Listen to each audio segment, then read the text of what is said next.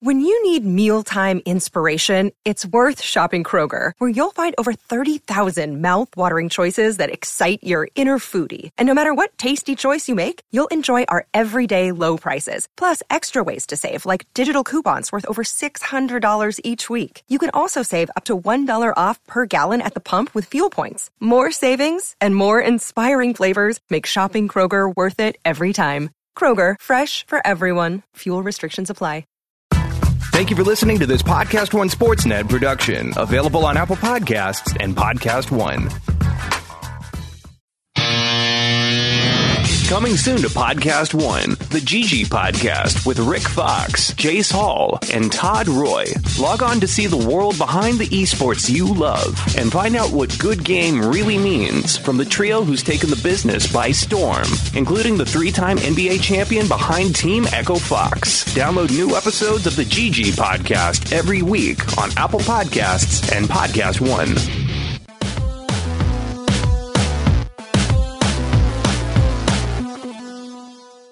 Welcome to Real GM Radio. I am Danny Lurie, your host, and so happy to have you with us for this episode. I'm absolutely thrilled to have Kevin Pelton on the show. He is one of my favorite guests, one of the most astute people in basketball media, in my opinion, and a great person to talk to at this point. And one of the places that we start is just the difficulty evaluating these NBA finals with the injuries and availability kind of moving forward. So we talk about the series so far and what we expect moving forward. Then we get into takeaways from this postseason more broadly, what we've learned that can affect teams' decision-making moving forward, our own analysis moving forward. And then we end with an extended conversation about what we're looking for in the offseason. Kevin and I are both a part of the mock-off season that we do on Dunked On, and we think about these things a lot. And so kind of went through different players' markets and the timing dynamics, which is something that I've been fascinated with for this offseason. So we go through all that. Really great conversation. And it is brought to you by betonline.ag. Use that podcast1 promo code for a 50% welcome bonus. CBS Sports HQ, which you can check out completely for free on various streaming devices. Yahoo Daily Fantasy, yahoo.com/dailyfantasy, and use the POD25 promo code for $25 in free play when you make your first deposit. And TrueCar, great place to sell or trade in your car. I love this episode. I thought that it was a hard time to do a show because there's so much that's uncertain, so KP was an absolutely perfect person to talk to. I hope you enjoyed as well. Thanks so much for coming on. Thanks as always for having me. This is a strange time in the NBA Finals because I don't think we've really reached any sort of an equilibrium because of health and everything else that's going on. And I'm wondering, we're through 3 games. Game 3 just happened last night. What your feel for this series is so far? Not strong. I mean, yeah. It's weird to have an NBA Finals game. It was a game that on the one hand, it was so pivotal in the series because, I think now the Raptors are probably slight favorites to win, even when you account for, Golden State's the guys that Golden State is going to get back. And although, that's probably a factor in it, the fact that, we can't count on Kevin Durant and Klay Thompson being 100% right out of the box, assuming both those guys play in game 4. But, so it was obviously a huge swing game in the series, one the Raptors kind of needed to win to get one at Oracle that they needed. And yet it was also a game that doesn't feel like it informs whatsoever what's going to happen the rest of the series. Right. Like I had this moment about 5 minutes in, sitting up top, where I just went, okay, I think I know where this game is going. I said, I don't remember if I said it out loud, but I basically said it's going to be Raptors win by 12 to 18 points, depending on how long Steph Curry plays. And part of that was an understanding of just how limited a lot of the Warriors support players are, and that, Steph had a really good game. But what the other thing that was really important in game 3, and I think parts of it will continue, was that the Warriors were bad defensively. Toronto deserves immense credit for forcing those mistakes and for creating opportunities for themselves. But the rotations, the crispness, the communication that have been hallmarks of these Warriors teams going back to even the late days of Mark Jackson, that stuff wasn't really there. And I think a lot of that was personnel-based because a lot of their best defenders weren't on the floor, but Toronto did a great job of maximizing those advantages. And then also chemistry-based. I mean, These are not units that have played together a lot. I mean, how many minutes do we think that they had played during the regular season with Sean Livingston and DeMarcus Cousins alongside And Iguodala, I mean, alongside Steph and Draymond, like that's not a lineup that I think Steve Kerr threw out there very often during the regular season. I think it was kind of obvious that Klay's injury was going to hurt them a lot defensively, maybe even as much defensively as offensively, depending on how Steve Kerr decided to allocate the minutes that Thompson was that they were losing with Thompson. And I think the idea of starting Sean Livingston, I assume, was to kind of try to mitigate the defensive drop-off, even if you sacrifice some spacing on offense. And I would say that although it's tough to separate that from Cousins being out there and how much he struggled defensively, it did not seem like that worked whatsoever. Yeah, agreed. And it didn't really. I get there was that stretch in the second quarter where it got better, but generally speaking, I thought one of the bigger differences, like later on when the Raptors offense struggled a little bit before the third quarter when they got hot again, not coincidentally, against the same starters, was the Raptors missing some shots that could have easily gone in. So it didn't seem like, other than that 6-minute stretch, it didn't seem to me like the Warriors figured a ton out. It was just that things didn't work out as well for Toronto. I mean, what's amazing in hindsight is the fact that, I mentioned this in our chat before the game started, the fact that the Warriors were still favored even after the news came out that Klay was injured. Like, I mean, yes, on the one hand, Steph, amazing, 3 guys who have been all-stars, although I don't know that, Draymond is probably the only one of those we'd say is playing at an all-star level right now, as good as Andre Iguodala has been as a role player. But like, this is a team that goes 4, 5, maybe 6 deep in terms. I mean, everyone they played off the bench last night is on a minimum salary contract. Every single player who came off the bench. Like, that can't have ever happened in an NBA Finals game before, right?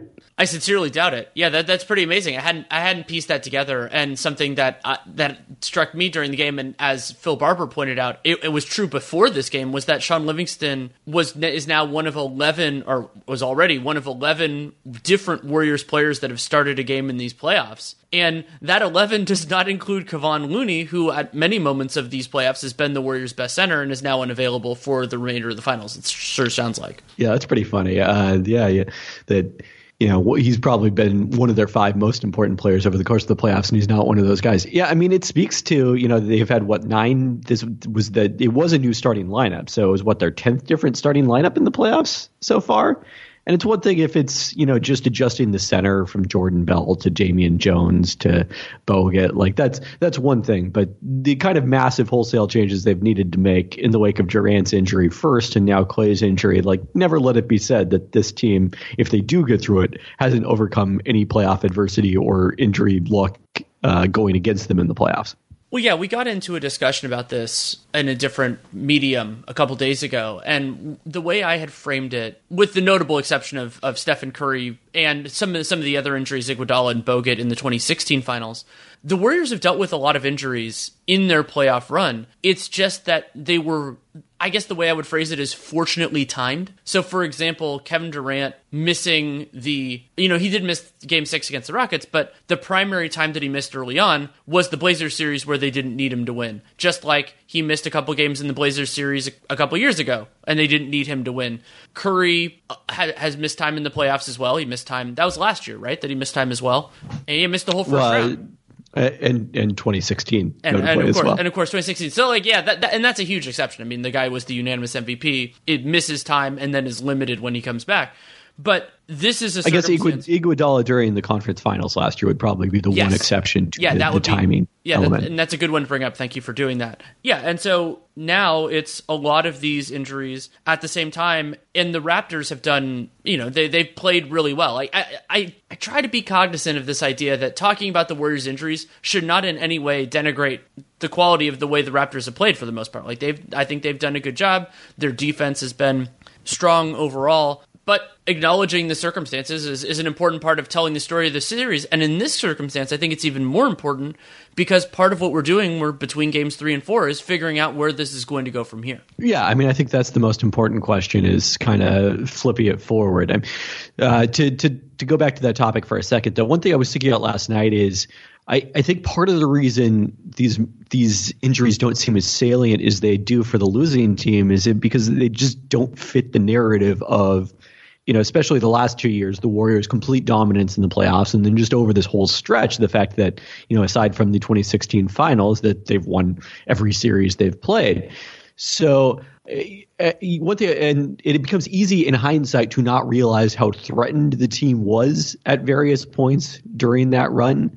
Obviously, the 2016 conference finals against Oklahoma City, even last year's conference finals before we knew about the severity of Chris Paul's injury, where it looked like that series was very much up in the air, very much a toss-up. But then when you kind of look back on it in hindsight, it seems like, it was obvious the whole time that the Warriors were going to win because of the fact that they did. And wondering whether it might be a useful exercise for people to go back and kind of record with what they think subjectively are the chances of various teams winning the championship at given points during the playoffs, just to kind of remind yourself of the uncertainty that exists in there.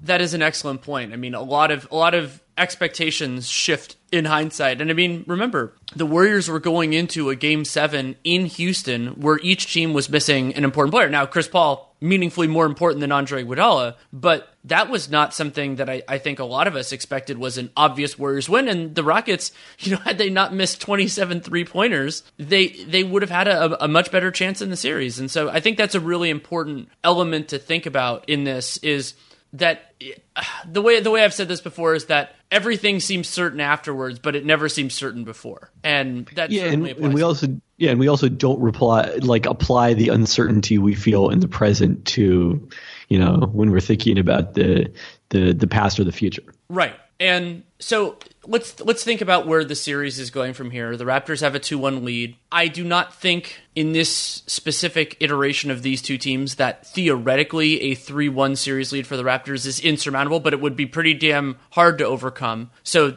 then you get into the question of who's going to play for Golden State in Game 4. And I think one of the biggest impacts of either or both Durant and Klay Thompson returning is just replacing some of those minimum contract minutes. I mean, we saw Jerebko really struggle in Game 3. McKinney has been limited. I mean, Livingston just isn't really in the right place in this series. There's so much length on the Toronto defense that he can't really get to those mid-rangers.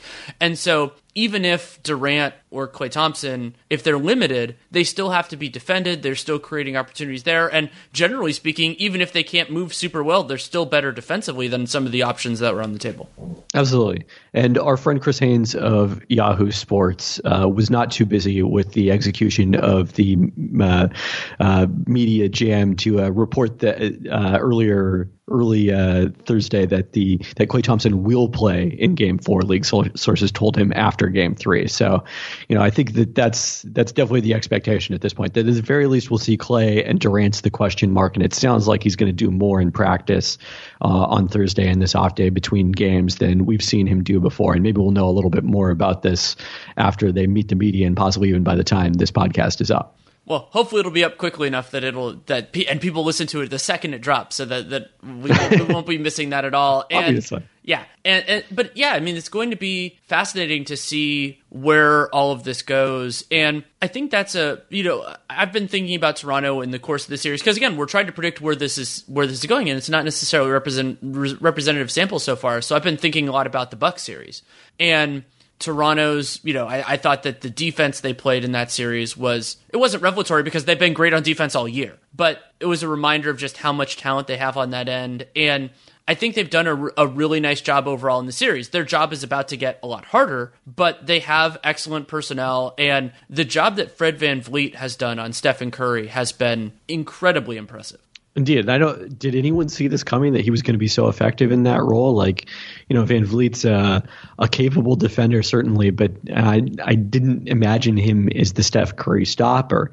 And I think this is one of the many areas, though, where, the injuries have impacted the series. The Warriors did a little more in Game 3 to get Van Vliet switched off of Curry, but it was more as a mechanism to create more favorable matchups for Steph, especially, with the other personnel they had last night, than it was a case of them trying to attack Van Vliet in mismatches, because that's just not something they really can do without Kevin Durant in the lineup. And if Durant's out there, and you're running the Curry Durant famed pick and roll and trying to get Van Vliet switched on Durant and post him up, that's all of a sudden a totally different challenge for Van Vliet than the one he's faced so far.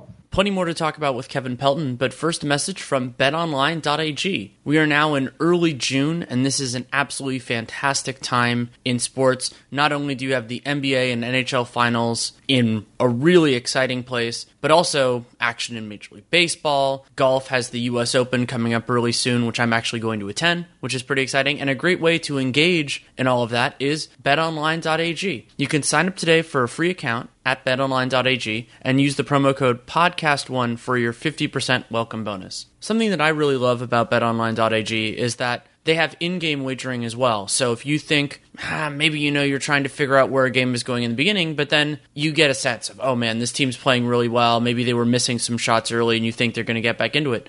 You can check that out too. It's something that I've had some fun with experimenting over the course of the year as somebody who had never experienced in-game wagering before. It was fun to try to test out my feel at certain points in it and had some real fun with it.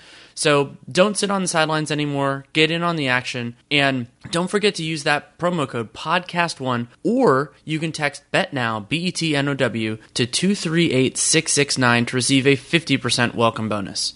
Don't miss out on any of the action at betonline.ag, your online sportsbook experts. We also have a message from CBS Sports HQ. Do you miss when sports networks cover just the news and highlights without the yelling and fake debates? If you do, check out CBS Sports HQ. It is the free 24-hour sports network that is built for fans like you and me. It's a great place to get tons of highlights, analysis, and instant game reactions, everything that matters about the game, without diving into the political and social issues like on other sports networks. Also, if you enjoy placing bets or competing against your friends in a fantasy league, their experts are dishing out top picks and advice to help you win. So check out CBS Sports HQ. It is always on and always free. No need to pay a subscription fee or have an expensive cable package. Instead, just download the CBS Sports app on your phone, Fire TV, Roku, or Apple TV to start watching today. Something that Nate brought up when we recorded Dunked On yesterday is that having Durant on the floor, having Klay Thompson on the floor, changes the personnel and the matchups that the Raptors are going to have, because now it becomes less tenable to play Van Vliet and Kyle Lowry together, and Lowry has been very important to the Raptors offense. They run a lot through Kawhi, and then I think they could run a little bit more through Siakam, but Lowry's transition work, his capacity to hit open threes, all of those are major positives that he brings to the table. I mean, we saw this when he fouled out of Game 2. I thought that was a huge swing factor in Game 2, was that completely unnecessary foul with like 3:45 to go. And the Raptors really struggled offensively. Now, they basically stopped the Warriors defensively the rest of that game, and that's what really allowed them to come back into it. But as this series evolves, those sorts of dynamics are going to necessarily change because they have to. I mean, if Nick Nurse faces a choice between, I can only keep one of Kyle Lowry and Fred VanVleet on the court, I think that's going to be a very difficult choice. I mean, we saw Steph really get going in the first quarter of Game 3 when VanVleet wasn't out there and Lowry was defending him. As good as Lowry is defensively, he's not maybe as well equipped. He's more of, the great team defender. Not necessarily the kind of take an individual player out of the game in the same way that VanVleet has done with his ball denial and everything he's doing off the ball. Right. I think that's a really good point. And Curry, he took, I think it was 9 of the Warriors' first 13 shots, and he was super aggressive before VanVleet checked in. And I think that's part of why Nurse had VanVleet start the second half. Right. Yeah, no, 100% agree on that. So, yeah. I think another thing that we should probably discuss, so getting either Klay or Durant back, obviously hugely important because of the reasons you mentioned earlier, just getting, some of those weaker players off the court, getting another outside shooter out there to space the floor for Steph, another player is capable of creating his own shot.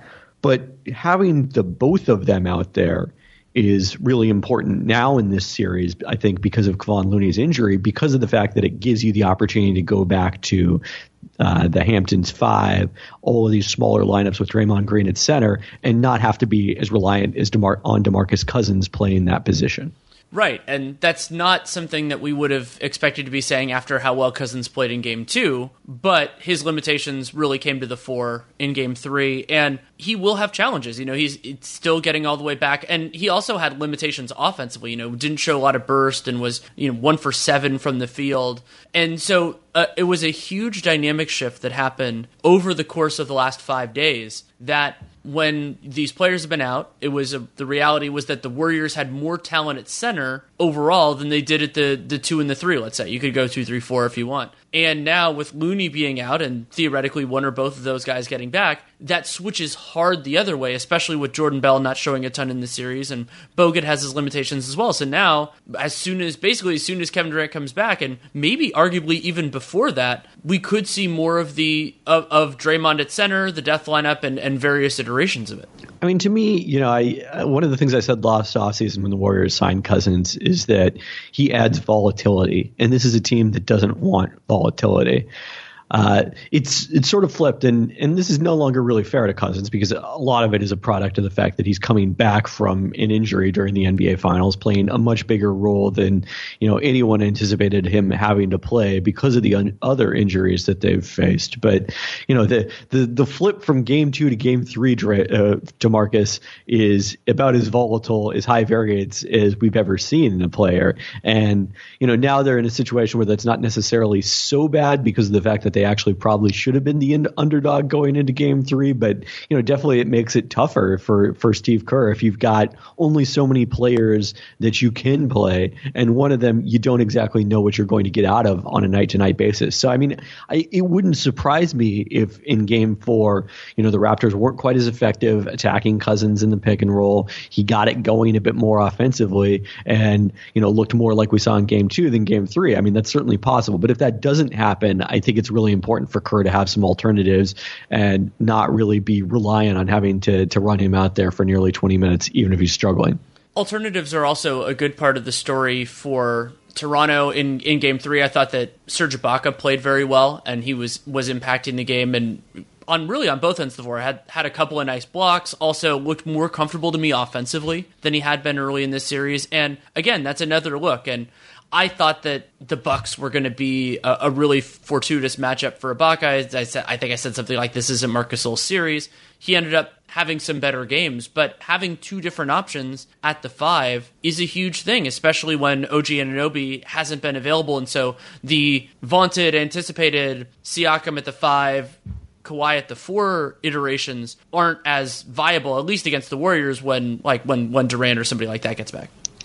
Yeah, I mean, I think it's going to be really interesting to see how the Raptors match up if the Warriors are able to get back to the Hamptons 5 and Draymond at center. It's just not. I mean, I think there was one stretch at one point in Game 2 where they ran out Draymond at center for a couple of minutes, but that's all I remember in this series. So we really haven't gotten much of a sense of it, and it wasn't long enough or effective enough that I think that Nick Nurse really had to adjust to it. You mentioning Anunoby, is it surprising that he didn't play at the end of Game 3? That seems like kind of a perfect opportunity with that lead being pretty comfortable after about the 6-minute mark of the fourth quarter to get his feet wet and get him back out on the court. I agree with you. I think it would have been a good opportunity, and to me, maybe that's a signal. It's always hard in those sorts of circumstances when you have a single data point, or a few in this case, to say maybe that means that he's really not ready, really not available, or maybe Nick Nurse sees the situation differently than I do. But yeah, I mean, it certainly looked like a great opportunity, a low-risk opportunity to see what he can bring to the table, because at some point in this series, I won't go so far as to say that they'll need him, but that he would definitely help. Yeah, he could be useful. Yeah, I mean, when I talked about this series potentially at the beginning of last year or even last offseason, when I thought the Raptors were the favorites to win the East before Milwaukee's emergence, I mean, Anunoby was a big part of why I thought the Raptors could match up well with the Warriors in terms of just being able to throw multiple defenders with length and the ability to space the floor at Golden State. And it's funny that, kind of neither team has ended up looking exactly like we would have thought in a hypothetical finals matchup as we previewed it 6 months ago. I think that's a great, first of all, it's a great point, but it leads into something that I've been thinking about. The playoffs take lots of forms, and, you play who's in front of you and everything like that. So I've been thinking about just really what the big picture takeaways are from this postseason. And I mean, it's always healthy to focus on things other than who wins the championship, who wins the finals MVP. But I also think, for a couple different reasons, one of them being, I'll actually lay out a couple of them, that the biggest question that I wanted to answer this offseason was the role of the traditional center in terms of like just legit tall guy in the modern NBA. And I think we got part of the way there, but Joel Embiid being limited due to injury and illness at moments in time, and Nikola Jokic not playing a legit NBA defense, I don't think we got as much of an answer as I expected and hoped for. I mean, I don't know. Not legit NBA defenses, not top tier defenses. Not like let's say conference finals defenses. Like that sort of level. It's been interesting, I think, that Marc Gasol has been able to play, you mentioned this earlier, such a large role for Toronto throughout these last two rounds. I think that's something I didn't necessarily anticipate or expect. And, maybe it's just a testament to his basketball IQ and his ability to recognize plays and make up for the fact that he isn't as quick as he used to be. But that's been interesting. Brook Lopez stayed on the court a lot for Milwaukee in the last round. So, we haven't had, other than the Warriors-Rockets series where Clint Capella had a difficult time staying on the court and the Warriors were small pretty much the whole time, we haven't really had a ton of small ball in the last two rounds of the playoffs. Right, and that inspired two different things for me. So one was the Sixers' adjustment of putting Embiid on Pascal Siakam. I thought that really allowed Embiid to become a more impactful defensive player in that series, really did help them out. And the other one being Marc Gasol bringing positive value on the high Steph Curry pick and roll was a revelation. And a lot of what that was about, especially in game one, where I thought that really helped swing the game, was Gasol understanding the passing angles that Stephen Curry likes and really how he responds to a trap, to a double, to those sorts of pressures. And he likes to throw the ball over the top. Marc Gasol has unbelievable hands and I thought of it as more recognition rather than quick twitch reflexes. But either way, he was getting his hands on balls, and whether it was becoming a turnover or just not getting anything from it, if the Warriors can avoid if you can avoid giving the Warriors some of those 4-on-3s, also the Raptors are significantly better at defending those than other teams are, it gets them out of sync, out of the rhythm. And I think the Raptors have done a really nice job of something that we haven't seen as much in the playoffs over the last few years, just because teams don't have the combination of personnel and mentality of getting the Warriors out of some of the ball and player movement that works so well for them. Except for game two when they had all those. Well, yeah, except for game two. Yeah. That's true. I got myself with the Marc Gasol thing into game one frame of mind, and I thought they did a pretty good job of that overall in game three. Just Curry was ridiculous. But that speaks, I think, to the difficulty of understanding where this series is going over the next four games. The fact that there's been, so little, I think, stylistic carryover from one game to the next. I mean, game one, you saw the Warriors stayed in it with their offensive rebounding. Game two, they didn't have a single second chance point. Like, there's just not been much correlation from one game to the next, partially because of personnel and partially just because of style. Yeah. And that's going to be something, I guess we just kind of have to deal with it. I mean, I have an idea of where these are going. But then there's another part, and this is something that I think media members and fans alike sometimes get in trouble with, is that just because a player is back on the floor does not mean they're healthy or that they're 100% or anything like that.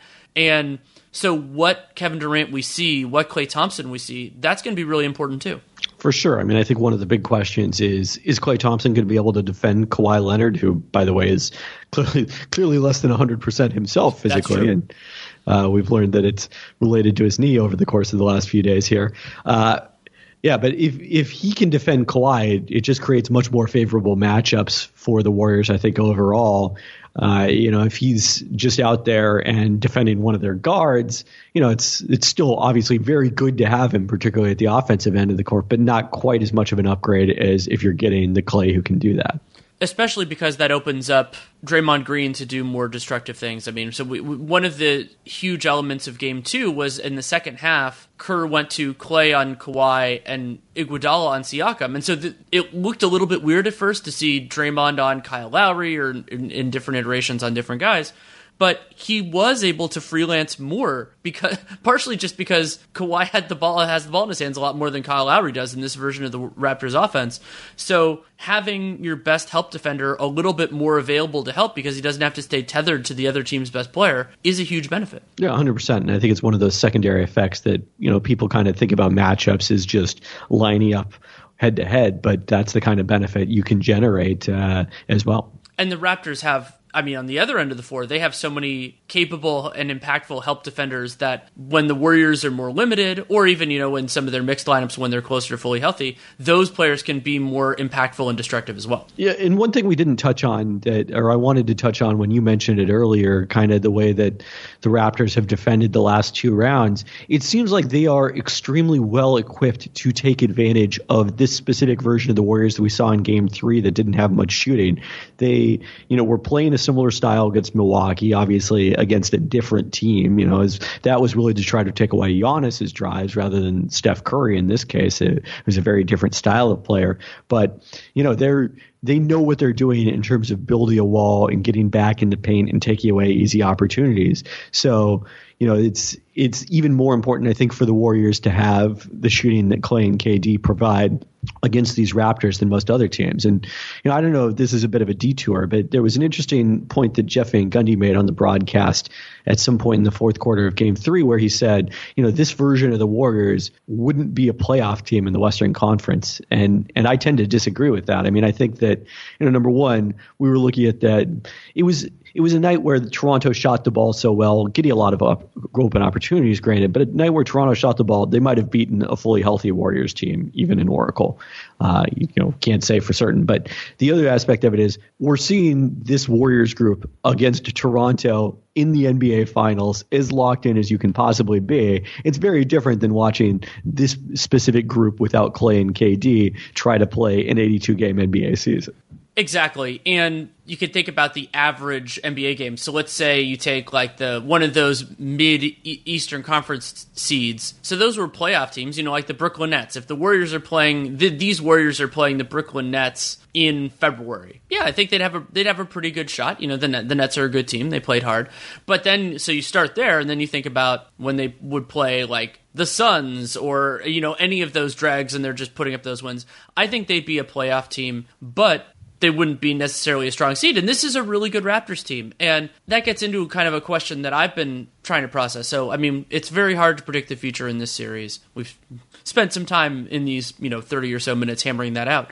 But what I'm trying to put my finger on is, let's say the Warriors get one or both of their starters back, and they win Game 4 reasonably. Let's say they win it by fewer than 10, but more than 2. They're presumably favorites in the series, but how strong of favorites? Like in that sort of a circumstance, I still think it's pretty precarious ground for them. Not only because Toronto would have home court, but because Toronto is a damn good team. Yeah, I mean, one of the things I've been thinking about a lot in this playoffs is I think that people get in trouble when they think too much about the specifics of a situation and not enough about the generalities of it.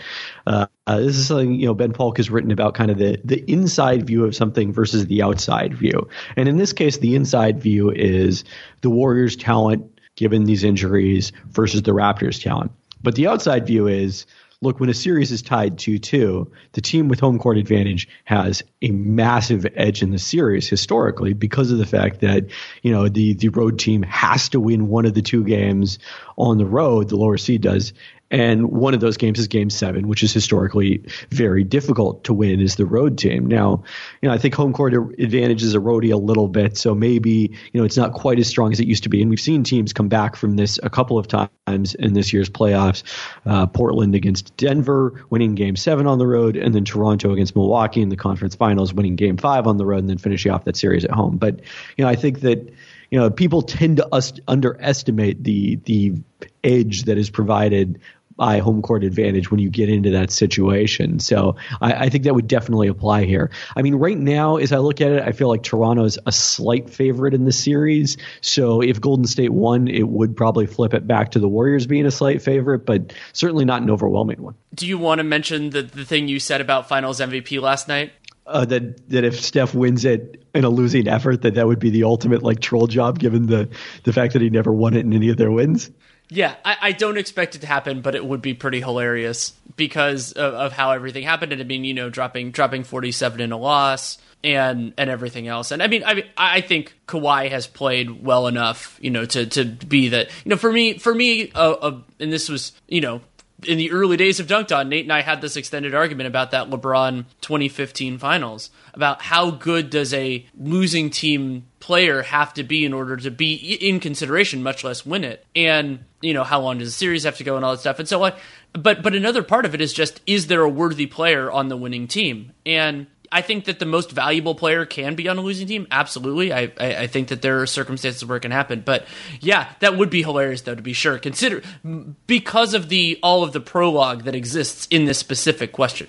Yeah, I mean, there's so much debate about Steph's lack of finals MVPs, how that took place, which is not, as it turns out, in some sort of conspiracy to deny him the 2015 MVP, which also didn't actually deny him the 2015 MVP, even as the conspiracy was laid out. It would have just denied LeBron James sharing it.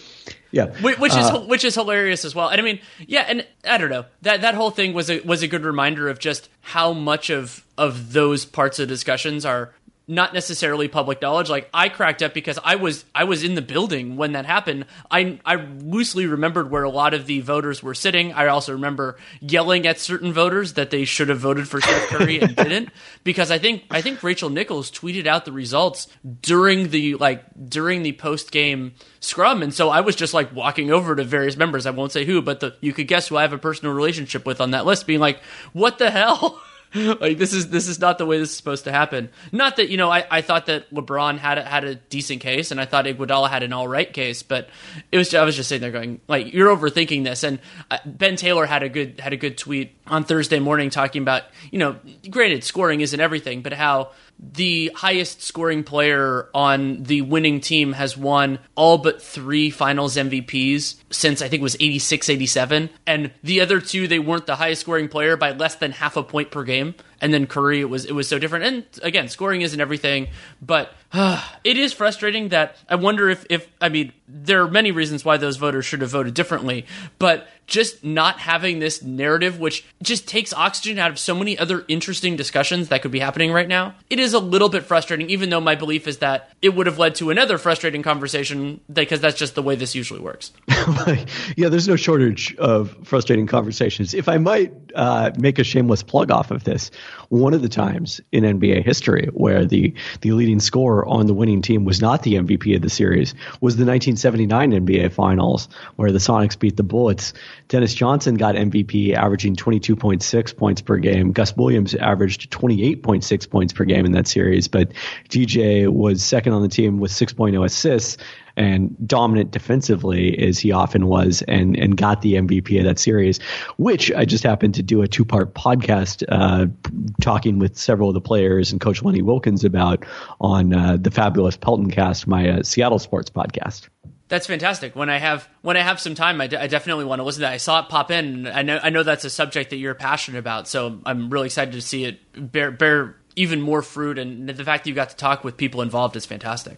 Yeah, it was a lot of fun to do, and I was thrilled with the number of people who said yes and were willing to share. I did hour-long sit-down interviews with Wilkins, Jack Sikma, and Wally Walker, and also talked very briefly to Gus Williams and then Fred Brown, the sixth man on that team. So it was a lot of fun to do, but I recognize the timing of the dropping those podcasts right at the 40th anniversary, which was last Saturday, but also at the start of the NBA Finals. Not ideal for a lot of NBA fans who might have wanted to listen to that. Well, but the beauty of a concept like that is that people can listen to it. They can download and subscribe in their podcast player if they're choosing, and listen to it at another point. And that's something I sometimes try to do with Real Jam Radio, not to that extent, obviously. But I mean, people will be looking for content in a few weeks, and it will be a great thing for people to fall back on.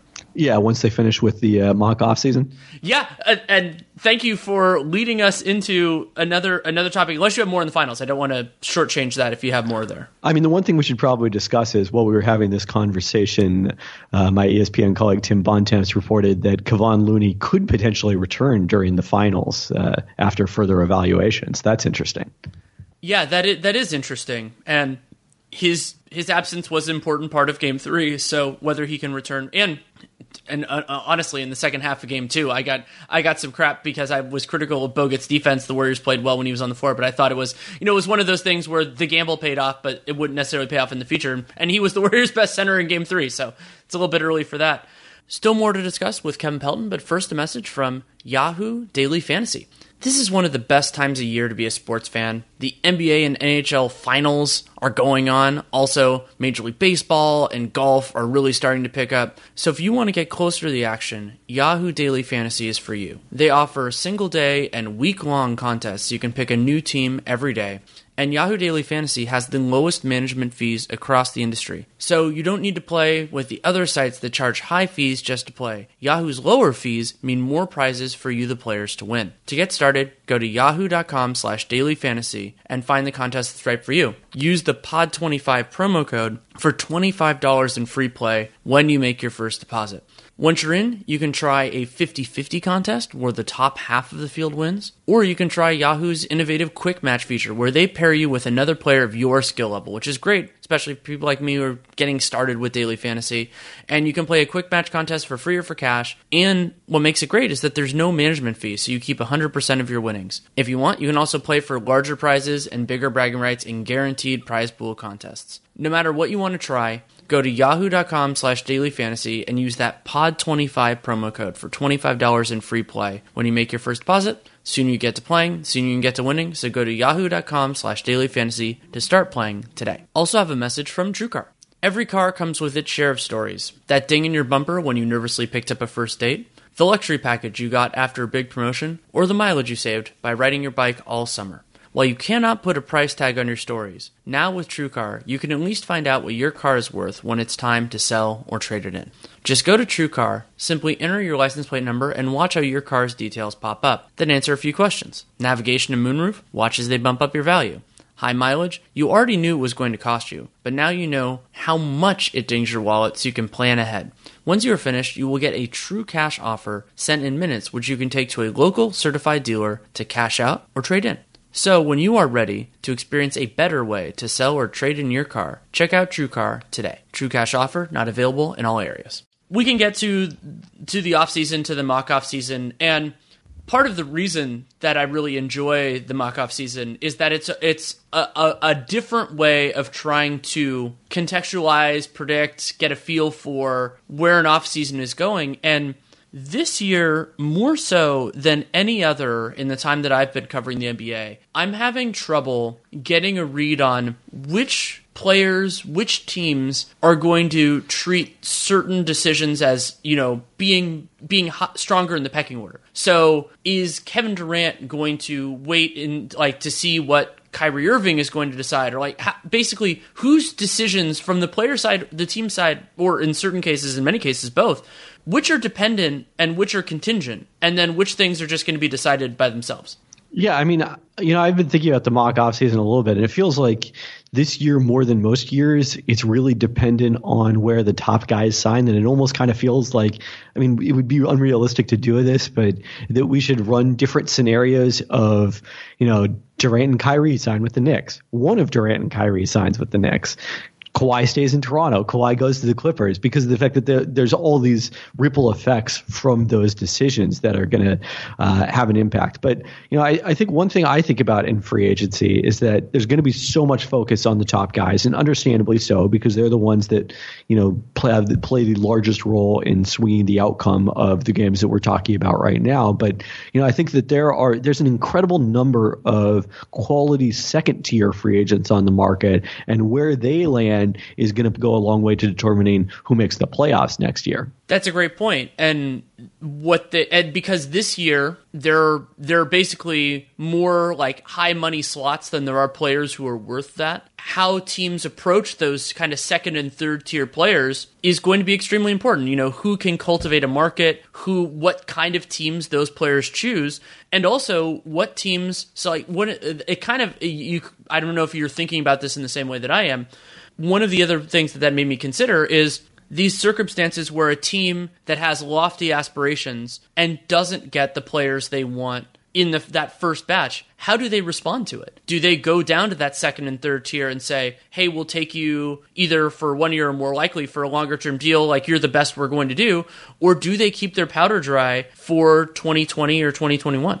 And those have important long-term ramifications. I Yes. mean, you look at the impact that is still being felt now of the Knicks and Lakers deciding not to wait in the summer of 2016 when so much money was being thrown around, and Phil Jackson deciding to sign Joakim Noah to a 4-year contract, which still is staggering to me. And obviously they're going to be paying out. They stretch the final year of that deal, but it will impact their cap space this offseason. And then the Lakers with Mozgov and Luol Deng, which cost them D'Angelo Russell, and Deng, despite taking a buyout, will also be on their books the next 3 years. So, yeah, I mean, it's not just what it means in terms of 2019-20, but also what it means the next maybe potentially 3 years if those teams aren't patient.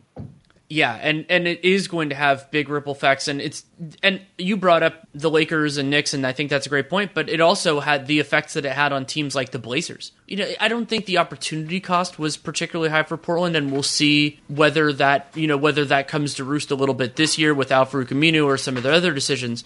But think about all of the other front offices and teams that had issues to deal with because of money where they thought basically it was burning a hole in their pocket, and so they spent on Bismack Biyombo, or they spent on Myers Leonard, and some of those guys it was because they had full bird rights. Other ones it was like, hey, we have this money. And I mean, Jan Mahimi is another great example of this. The Washington Wizards spent on him in the middle of this span where they signed 3 max contracts in 14 months, but probably didn't know that at the time.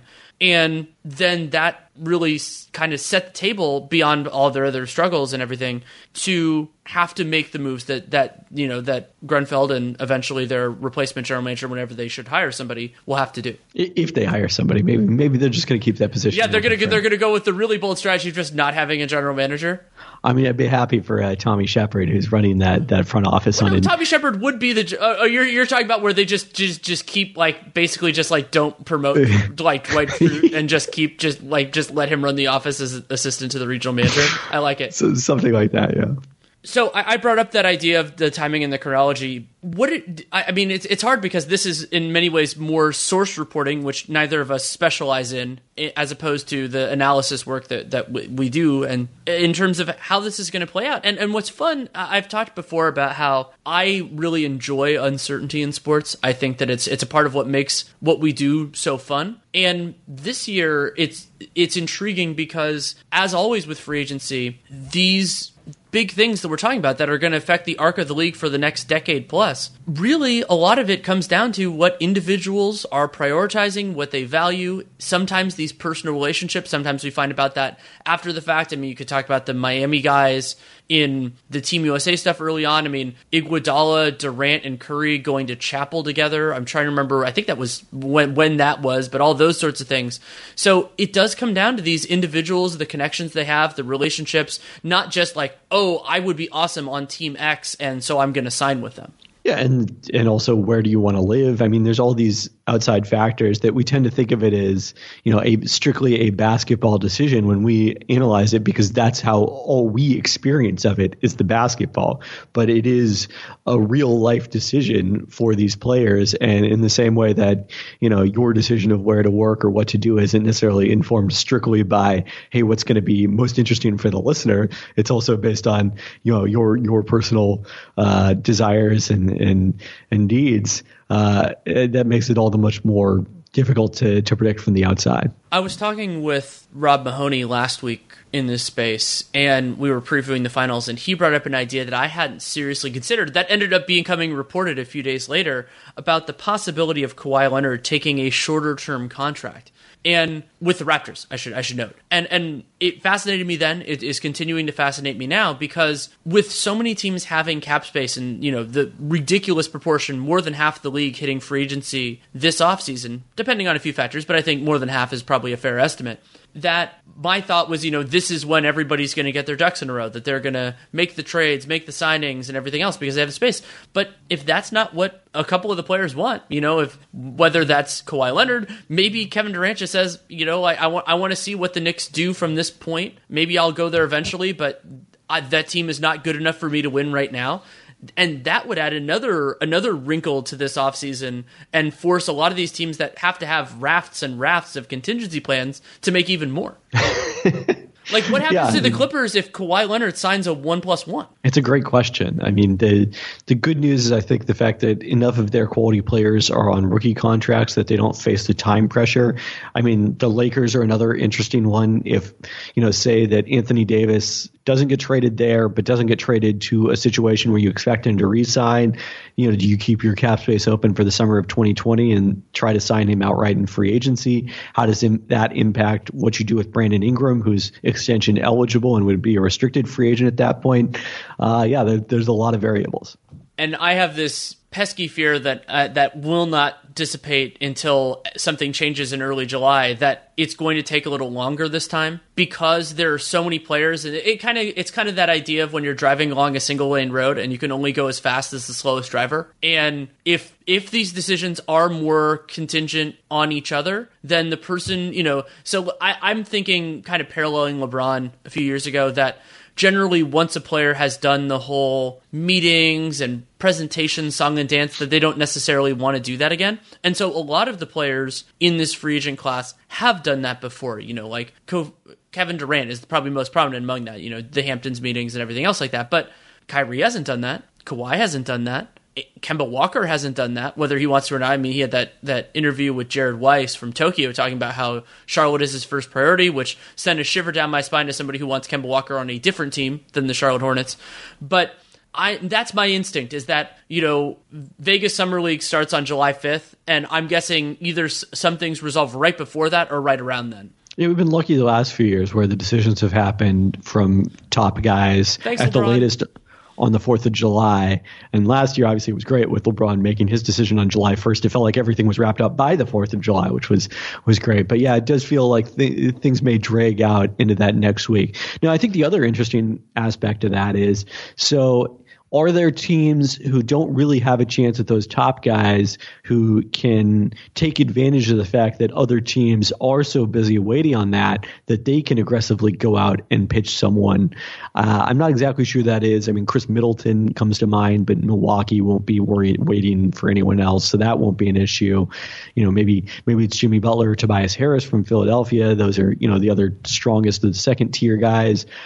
Is it Nikola Vucevic, perhaps? I mean, someone like that, I feel like, is going to surprise us by signing quickly for a lot more money than we expect in a place we don't expect. I agree that it's going to happen. I have a lot of trouble figuring out where it's going to be. And part of that is because this year, I think bird rights are really important. So a lot of these guys have the leverage. Let's say Vooch. I mean, I expect Vooch to sign earlier. I don't think his decision is as dependent on the other players as others. It seems to me like it's going to be Sacramento. Basically, will Sacramento make a bid that is so high that Orlando just will say, no, we're good? Like that to me, that's the real question mark there. But teams always come out of the woodwork. Vooch had an awesome season. I'm so happy for the success that he had. But you're right that there are certain players that I think will not feel risk. Chris Middleton to me is an example of that. Chris Middleton's going to get a lucrative offer from the Bucks at some point. He kind of has that in his back pocket. But that isn't necessarily true of every player. And I think the same thing also happens for teams. Like, there was this discussion that's been happening especially after Shams Charania's report about the potential teams for D'Angelo Russell. And I was sitting there looking at that list going, yeah, I understand, like, Russell, exactly the type of player who it's like, I value less than other GMs, but I expect to get paid because of the way it works out. But when you look at that list, they were all teams that made sense to be interested in him, but they were not teams that had a particularly strong capacity to actually sign him to an offer sheet. And unless Brooklyn wants to play ball, then that really limits his market in terms of getting full value if the Nets are going to play hardball, which they should. And then there's also the possibility that the Nets end up with Kyrie and D'Angelo Russell is kind of not in their picture at all. And then what does his market look like? Yeah, I heard some conversation about Kyrie and D'Angelo Russell playing together. I believe they played for the same high school coach. Like there is some sort of personal connection. They grew up in the similar areas. But from a basketball perspective, I don't like those guys playing together because I mean, especially the defensive limitations. I'm sure people talk about, you can't split the ball in two. But I think both those guys can be productive off ball, even if they don't like it all that much. But defensively, I mean, how the hell does that work? I mean, they can be. I think one thing we need to think about sometimes is, there's a lot of talk about can players play together, and I think often that's the wrong way to look at it. It's more like, can they be effective together? Can they be maximized together? And, that Zekel has talked about, like, if you're going to have a championship team, inevitably you're going to have enough shot creators that not all of those guys are getting maximized. But the Nets with Kyrie and D'Angelo Russell probably aren't a championship team, and they're not getting the max out of those guys. And also it would require a lot of salary cap machinations. I mean, presumably they'd have to either stretch or trade Allen Crabbe. So, yeah, I just don't think that's a realistic consideration. I think it's probably either or. The way you talked about that in terms of shot creators and championship quality got me thinking about the Sixers. And, I mean, they were so close to making the conference finals, and I wonder how Jimmy Butler and Tobias Harris, they're the most important factors here that you could talk about. Elton Brand is another swing factor here, and depending on the quality of offers they're willing to make, of how do all of the elements in place for the Sixers treat this season? Do they go, hey, we didn't really get to have our group together because even after they traded for Tobias Harris, due to injuries, they basically didn't get that group together, and then Embiid was limited and everything else that happened after that. And so from Elton Brand's perspective, you can make the offers, but then what does Jimmy Butler want? I expect Tobias Harris to be back because they traded for him, and it was one of those circumstances where they could have just signed him outright. And if it would be really foolhardy for them to have made that trade, and then not given him like a max or something close to it. And maybe Tobias Harris he's going to have other max offers, I would expect, maybe want something else. But how those guys in particular interpret what happened this season is both intriguing because there are multiple different cogent explanations, but also really important because any one of them saying no totally changes what the Sixers are, and presumably at least one or maybe two or three other franchises. I mean, it would be tough for the Sixers to choose Harris over Butler just because of the fact that they gave up, more for him. Although they probably did give up more for him and did it basically more recently. It seems like Butler, certainly in this year's playoffs, was much more important to them, providing the shot creation late that Harris doesn't and Ben Simmons hasn't at this stage of the career. And Joel Embiid is always going to have kind of a tough time doing as a 7-footer. So, look, they gave up a lot for both those guys. Letting either of them walk is tough, but you also can't just sign them because of what you invested in them, and that being a sunk cost. I mean, I think one thing that leads me to, though, is, if the Raptors do win this series, they win the championship and win it pretty comfortably because of the Warriors' injuries, and the Sixers ended up giving them their toughest test by far en route to the championship. Does that kind of change the way the organization saw the season? I think it does. And I think it also could change things for, Jimmy Butler of, hey, we have a chance to win a championship. And remember that some of the players are going to decide before they know the full landscape. And that's what I think is so fascinating about this year, is especially because of the uncertainty with the Warriors with Kevin Durant and some with Klay Thompson, but I think I know where that story is going. That this is a year, and I guess you could say this in 2016 because of the Durant uncertainty, where I don't think we know how good the top, let's say the top 2, top 4 thresholds in team quality are going to be, because there's a chance that these guys spread out a lot more and that it's going to be a lower threshold to win a championship. Not just because of the Warriors, but because some of the other teams, it's going to be a lower threshold in 2020 than it was in 2019. And so then how do the Sixers approach that? Do they go, hey, look, we got so close and nobody's better? Would be incredible. Yeah, I mean, I think that's the next step in that equation, is not only if the Raptors win the championship and the Sixers were the toughest test, but then if Kawhi leaves the Raptors and all of a sudden you're feeling like, hey, we're on paper the best team in the Eastern Conference. I mean, Boston looks like they're not likely to re-sign Kyrie. I mean, Milwaukee is could be the only other team that's close to what we saw them being this season, and they've got their own concerns in free agency. And Milwaukee's best case scenario is keeping the same team. It's right. Almost impossible for them to get better. I wrote about that in their offseason preview for the Athletic, about how they're the only team that the best use of their mid-level exception is retaining a player. Yeah. Yeah, I mean, and I think it's even optimistic to think that they'll be as good in terms of, the roster on paper as they were this year. I think they, one of those guys, Mirotic, seems very unlikely to return after he fell out of the rotation in the conference finals, and given how in demand he's going to be from other teams. So, it's really going to be all about internal development, particularly from Giannis being able to take that next step for them. So, yeah, it's a fascinating summer. But I actually think the real question here is, what free agents is Team Duncan going to prioritize to overcome their devastating overtime loss in the finals to Team Poole? Well, yeah, they need somebody to get back in transition defense. That would be well, actually, I guess Nate Duncan was often back in transition defense because he didn't get up in half court offense. But yeah, I could think of somebody who has a high motor, very lacking in terms of skill, size, quickness, any of those attributes, but a very high motor. If I'm on Team Duncan next year, yeah, and if you do it, then I don't have to. So that'd be nice.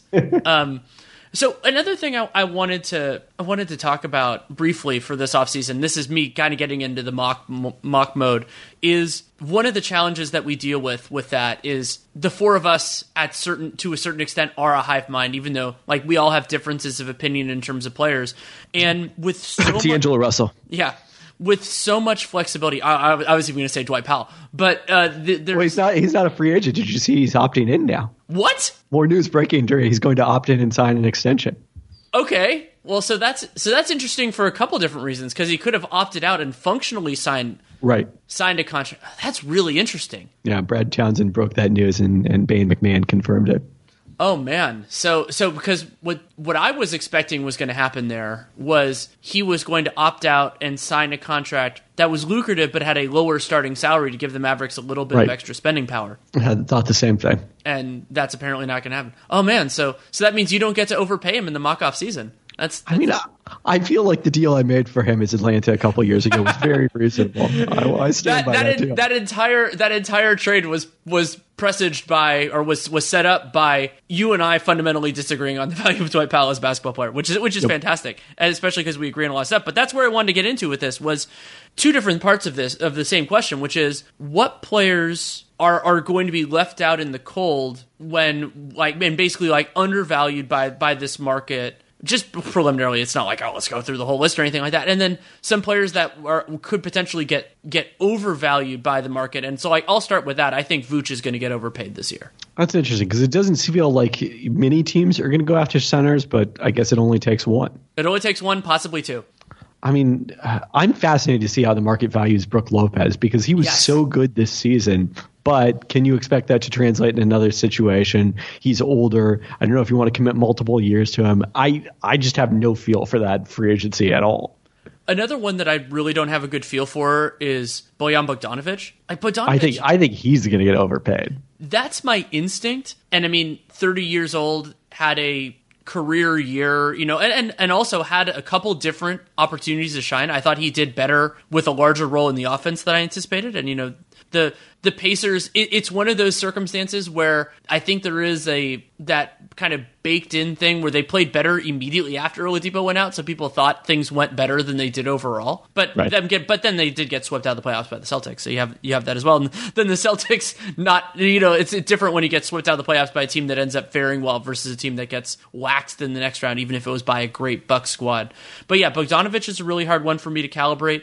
Al-Farouq Aminu, I'm having real trouble with, especially with the unfortunate passing of Paul Allen. I think that's going to be a calibrator for a few different things for Portland. And Aminu has limitations, but I think he's a valuable regular season player.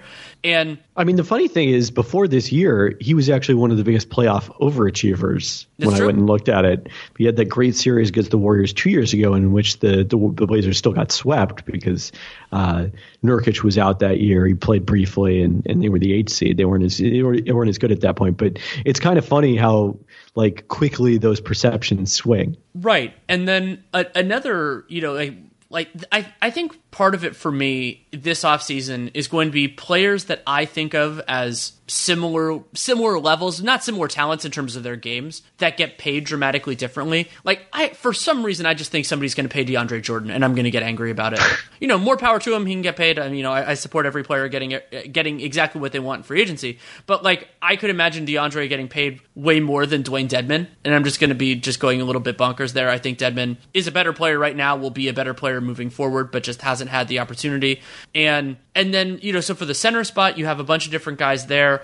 And then I think that could be true in the point guards as well. Could we see some of the backup point guards get paid a lot more than other ones? Yeah, I think that's a distinct possibility. I think so too. I mean, restricted free agency is going to be an interesting factor there. DeLon Wright, Tyus Jones, guys who are interesting players. Yeah. Who all of a sudden his free agency looks a lot different if Kyrie Irving doesn't come back. How much those teams prioritize going after one of those guys is a long-term option. And then I think Patrick Beverley's free agency is going to be really interesting because he's got that low cap hold. So assuming that the Clippers do go out and use cap space this summer, it's going to be really important for them to get him re-signed. If someone else makes a run at him, they could push his value much higher, I think, than we expect. And he is a great example of the concept you were talking about before of going after somebody early because his risk premium is very different than, like, let's say Chris Middleton. Chris Middleton's going to have that offer from the Bucks, but there is a possibility for Patrick Beverley that the Clippers offer just can't materialize because they got other guys. There's a possibility there. I mean, I'm sure they will do what they can. They have a great front office. They will do what they can to retain him, and they can make statements, and they can say, hey, we're going to, they can move Gallo. They can do a bunch of other things.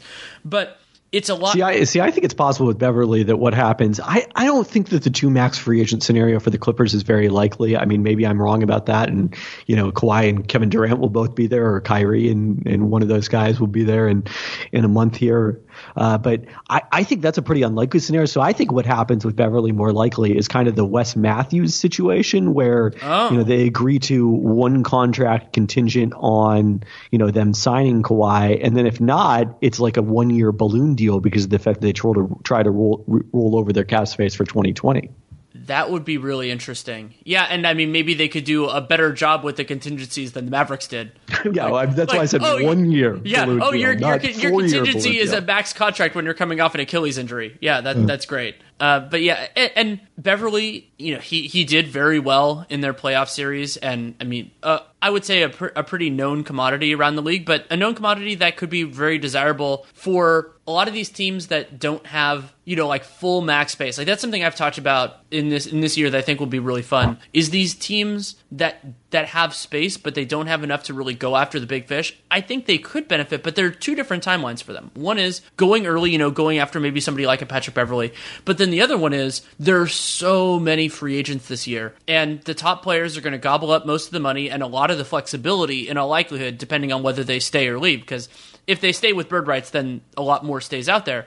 But I think the other interesting thing that's in play and could affect Patrick Beverley is what about the teams that could have cap space or could play it over the cap if they decide to bring back their own free agents. So I think of Phoenix here with Kelly Oubre, as long as they maintain his cap hold, they're probably not going to have, even if they renounce Dragan Bender, that much more than the mid-level.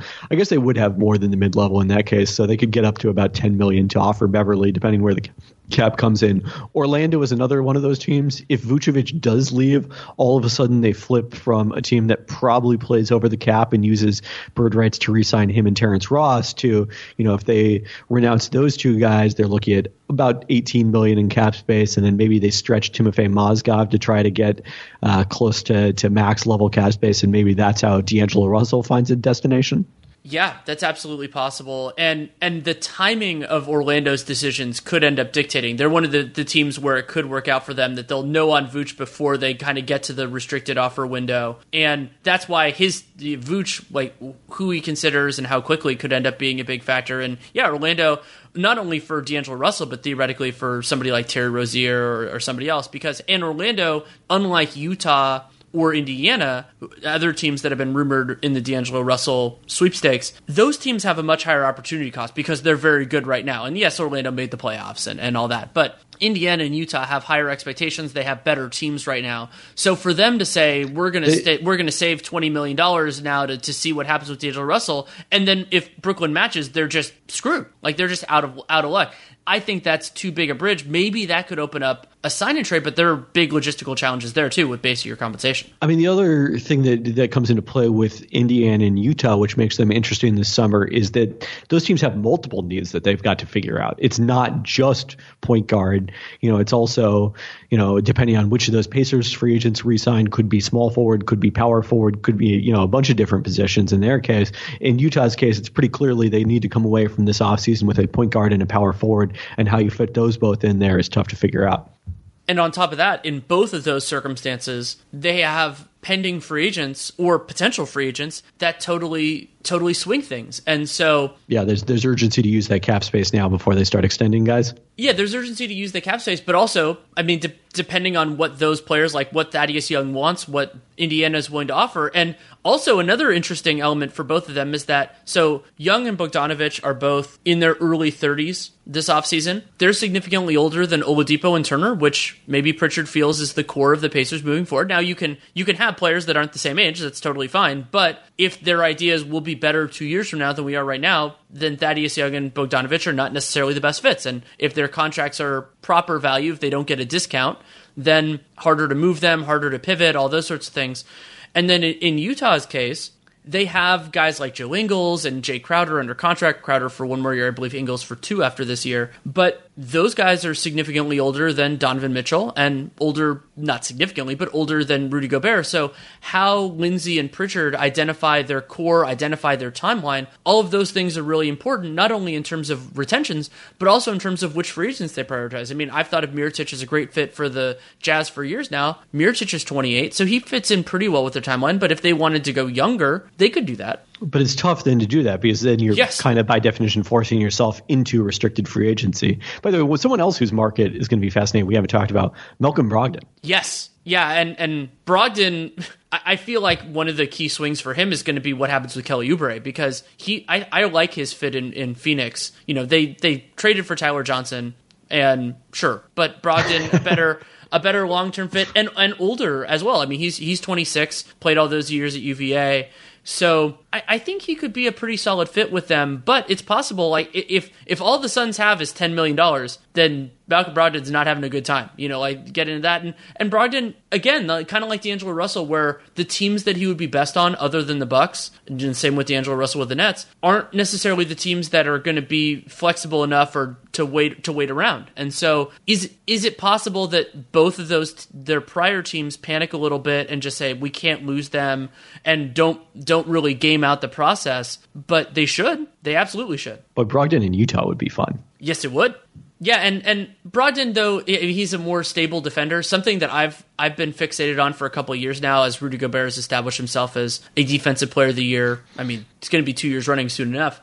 Is that Utah is one of the few teams that switchability just doesn't really matter for them. Like, you can get guys who are a little bit more limited defensively. So, I mean, Brogdon does a pretty good job competing. And that's part of the reason why I've been so interested in Mirotic there and Bjelica before, when I was angry that they didn't offer him part of the mid-level, is there are certain players in the league that, granted, not everybody goes to a switching system, not every great team or everything like that. We're seeing that in these playoffs. But I think that there is a value to being able to accommodate different types of players. And so, like, you can have this with, you know, like Austin Rivers has done way better with James Harden and when he's played with other ball dominant guys. And so certain archetypes open the door for limited players that just don't have as big a market. And so I'd love to see Utah go after some of those guys too. Yeah, I mean, to me, one of the great all-time pairings is if you can get this really stout defensive center with a stretch four whose defensive limitations are, and Mirotic, I think, is a solid defender, particularly as a four. I think he gets in more trouble when you ask him to defend out on the three or, you know, in a switching scheme like you mentioned. But yeah, I mean, I think back to Kevin Clark has a piece on them on the Ringer today. Those Orlando teams of the late 2000s, early I guess into the early 2010s, where, you know, Dwight Howard was playing alongside Rashard Lewis, and that kind of unlocked a lot of things for Dwight offensively and for Rashard defensively, that pairing. It's a great analogy, and I think that we could see that moving forward with them and maybe with some other teams as well. I mean, we brought up the idea of the dominant centers. And one last, I mean, obviously I could talk about free agency with you for it all the time until July 1st if we really wanted to. But like another one that's there is Paul Millsap. And so with Millsap, because his is structured as a team option, and granted, player and team can discuss, this isn't both sequestered in isolation booths as they think about what they're going to offer. Prisoner's dilemma of free agency. Yes, granted, I would support prisoner's dilemma of free agency. It would be a lot of fun to see. But that's a way to prevent super teams. No one is allowed to talk to each other. You isolate them. Yeah, you just make offers on sheets of paper and you go through it. I'm sure there are teams that have filed tampering claims against the Lakers that would love for that to be the case. But Millsap is fun because of he kind of crosses a couple of different lines and thresholds. So one of them is I talked about the idea of, aging in cores. So he's older than the rest of the Nuggets, but I think that's a positive for them. I think that he helps give them, a defensive identity, and it would be really hard to replace him. But then you get into the question with him and Harrison Barnes and a few other guys of, okay, maybe the Nuggets treat it like Paul Millsap will be on their team in 1920. But he could be on their team in a lot of different contracts. It could be you opt him in and then maybe you hope that you can sign him to a more team-friendly deal in 2020, or you decline the option with the understanding that he will make less money next year, but in exchange for a longer-term contract. And that gets compelling for me for the Nuggets because of the luxury tax. And so I would argue that the luxury tax should not be a material concern for an NBA owner owning a team that's this good, or if we're going to change the term of owner, we haven't done that yet. But that's how I feel. That's not necessarily how the Kroenkes feel. Clearly it's not. I mean, I think it's, it's a concern. It's a realistic issue, especially a place that has not been a high revenue team for a long period of time. I think, the default assumption, I think, is that the Nuggets will decline that option and sign him to a longer term deal. I actually don't think that makes sense, I've looked through their cap sheet, because the other situation they have coming is that both Jamal Murray and Malik Beasley are extension eligible. Also, Juancho Hernan Gomez, but I think that's much less likely to happen. And, maybe Beasley's not quite as valuable as it looked before the playoffs when he had kind of a disappointing series against Portland in their 7-game loss. But, he is a young player who played a key role for them. And Murray presumably is going to be max or close to max on his next contract. So you look at that, I think you're better off having the flexibility of not having Millsap locked in for the 2020-21 season and potentially being able to re-sign him to a smaller contract once he's a year older and, not coming off presumably as strong a season. And I think they can comfortably get by in terms of the luxury tax, even with Millsap at his $30.15 million option next year. If you look at the current projections, that gives them about $11 million to spend under the tax line to, potentially re-sign Trey Lyles. They could use the full mid-level exception in all likelihood. I think they're going to comfortably be able to do that. I mean, that would be 12 players under contract with Millsap. They'd only have 3 to fill out and $11 million to do it. I don't think that's an issue at all. There's another big reason why I think Denver should pick up the option, and that is I talked about how it would be very hard to replace Paul Millsap in 2019. That is 100% correct. It would be a lot easier based on their books to do so in 2020 if they don't extend Jamal Murray Beasley, his number could end up being close to his cap hold. It doesn't matter as much. But with Jamal Murray, his cap hold is $13 million, so he's obviously going to make a ton more than that. So theoretically, let's say in that circumstance, the Nuggets could have, without clearing the salary, keeping Beasley, Craig, and Murray's holds on the books, they could be in the $20 million range. And $20 million can get you, especially because they wouldn't need as much offensively, other than ideally a guy who could space the floor. Like, you could do a lot there, and maybe even that could be a chance to move on from Will Barton, who will only have 2 years left on his contract at that point.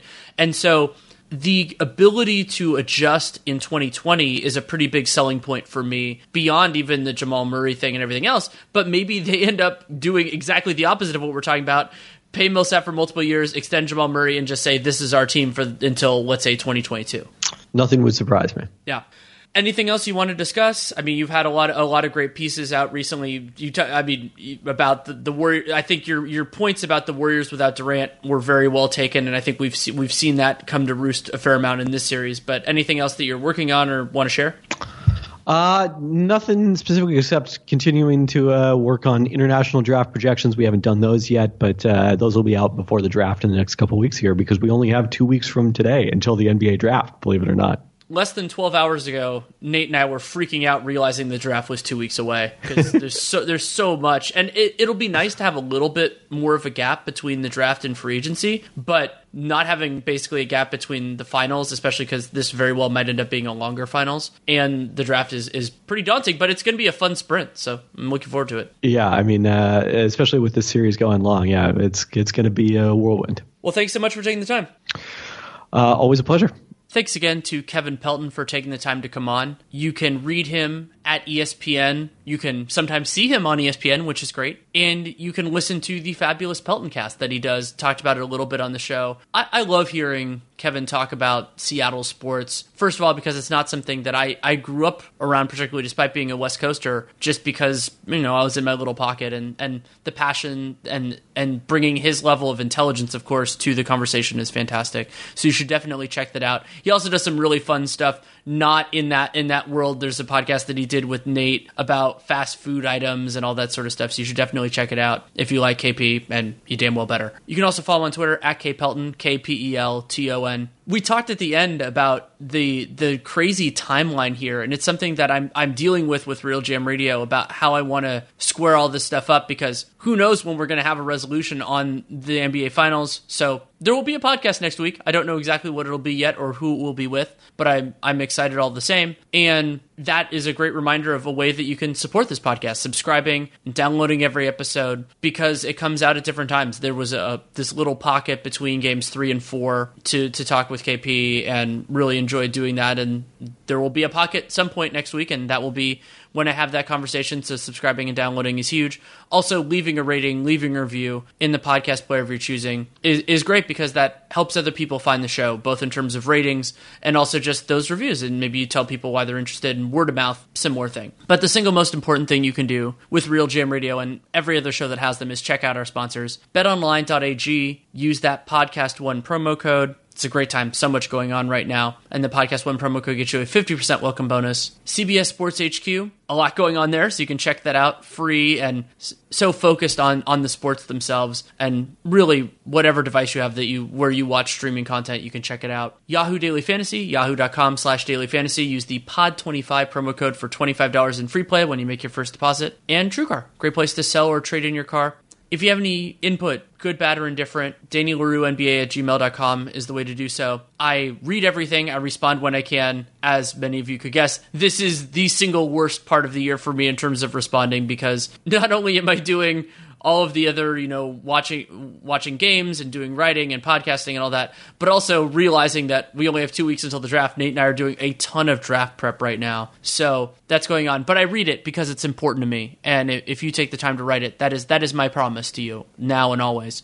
And I'll be back next week with a new episode. Don't know exactly who it'll be with or what it'll be about, but the NBA Finals are still going strong, and it's a little bit too early for the draft. So you can look forward to it, and you can check out Dunked On. That's Nate and I, 5 times a week, doing game analysis, draft analysis, news, all that kind of stuff. So if you want my day-to-day takes, you can get it there. And then also, my written work is overwhelmingly at The Athletic. Just wrote a piece about J.R. Smith and the change that happened in the new CBA in terms of partially guaranteed and non-guaranteed contracts in terms of trades. I'm working on another one about the death of the sign and trade that should be out early next week, probably is the current timing there. And then off-season previews, I still have the 2 finals teams in the Atlanta Hawks. I'm slowly, piecemeally writing the Atlanta Hawks one, so that's always fun. So thank you so much for listening. Take care, and make it a great day.